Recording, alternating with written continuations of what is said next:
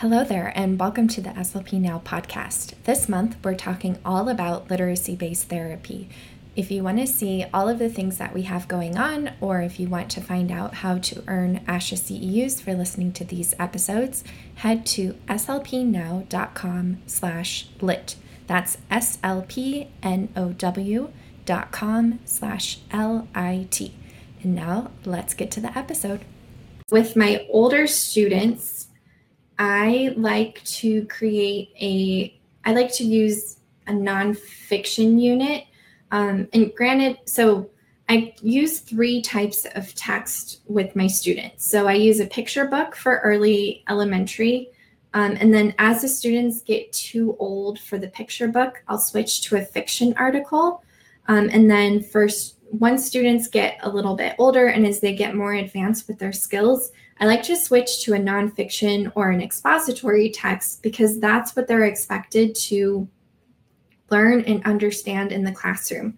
However, I want to make sure that they have a good foundational knowledge of story grammar because the research on narratives and story grammar is just phenomenal. It is so impressive how big of an impact teaching students story grammar can have. And it's such an important skill in terms of being able to communicate with family and friends and tell stories. But it also makes a huge difference with comprehension in general. So it's an amazing skill to target. But once they have good foundational knowledge and they've mastered that, I like to move to expository text because, like I said, that's what they are doing in the classroom. So this is typically what it depends on the level of the student. I've done this with upper elementary students, but I think it's appropriate. The nonfiction texts can be appropriate through 12th grade because it targets a lot of relevant skills for that population. So here we go. So for the first, this is going to sound very similar to the early plans, just with a couple adjustments. So instead of reading a book, we're reading an article, and that article is available on, the example that we're talking about today is available on ReadWorks, which is a free site with tons and tons of amazing articles that look fabulous. And they just have a lot of high interest topics. And then, as we talked about before, with pre-story knowledge activation, this article is about the health benefits of apples. So we might do, and we can, maybe they have trouble with some of the health vocabulary. So we can talk through some of that. With older students, it's also, I wouldn't necessarily pre-teach categories or basic concepts or anything like that. But with older students, I find that selecting especially the tier 2 vocabulary from the unit and pre-teaching that is a very helpful pre-story knowledge activation activity.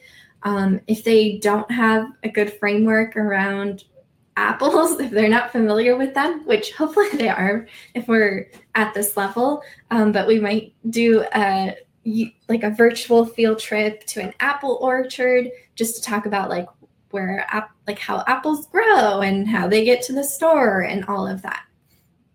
So those are some things that we could do for step 1. And it's obviously an expository text, so we won't be able to fill out the story grammar organizer, but we might be able to fill in a summarizing visual, just talking about, okay, so what's the main thing that we think they're going to say about apples, and what details would they tell us about that?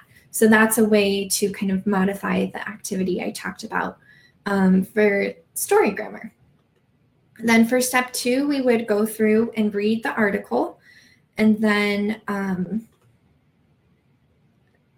so we would just take a couple minutes to do that. And then another thing that we can do that's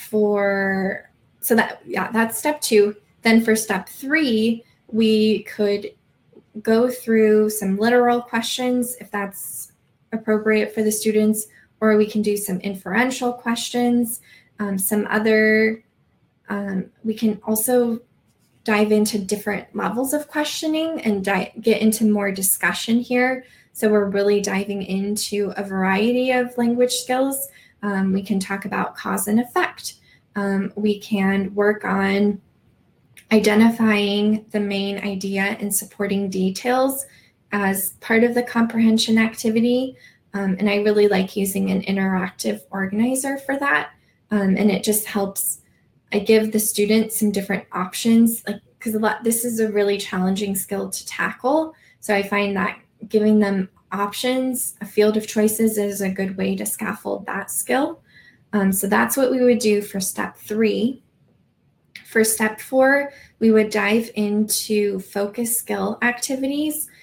So in my units, I like to break down all of the most common skills that I target with that age group. So maybe there's still some residual grammar, especially if it comes to more of like the syntax types of goals, like producing more complex sentences, or maybe there's like passive voice or adverbial clauses or relative clauses. Those are some types of skills we might work on, or prefixes and suffixes, and making vocabulary journals for those, like we did with the categories and object functions for the younger students, are really working on multiple meaning words. So a couple examples of activities that we can use to target multiple goals.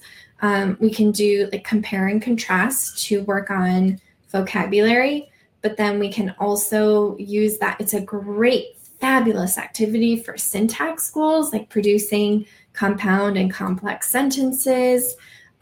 We can do, like if I had a lot of students who worked, or not a lot, but a handful of students who worked on fact versus opinion. So that was a great activity. I'd give them a sentence, they'd identify why it was a fact or an opinion, and maybe the student working on grammar would have to explain why using an appropriate sentence. And then the student, maybe the sentences include grammar targets, so the other student has to work on defining the vocabulary or using their vocabulary words in a sentence. So there's lots of ways to integrate these skills in meaningful activities and just switch things up. And if we're just trying to get like tons of meaningful opportunities for vocabulary, we've already done a ton of discussion, meaningful language activities.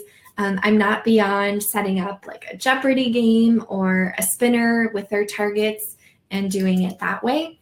But there's so many amazing activities that we can be doing for that. And then just to wrap things up, for the later students, a parallel story. I really like doing like recording videos so they can pretend that they're newscasters, or like everyone, all the older kids want to be YouTubers. So we can pretend that we're going to make a YouTube video to teach people about the benefits of apples. And like I said before, I have them fill in an organizer really practice whatever they're going to say in the story, or in their summary and their explanation, before they get to do the fun activity of pulling out the camera or making an animated video. But that really helps with the engagement, and it results in a really cool work sample that they can take home and share with their family. So it's super fun and really effective and engaging. And that's a wrap. Thank you so much for joining us today. And be sure to head to slpnow.com/lit to access the show notes, find out about ASHA CEUs, and to find out everything else that we're doing around literacy-based therapy this month. Again, that's slpnow.com/lit. And can't wait to see you next week.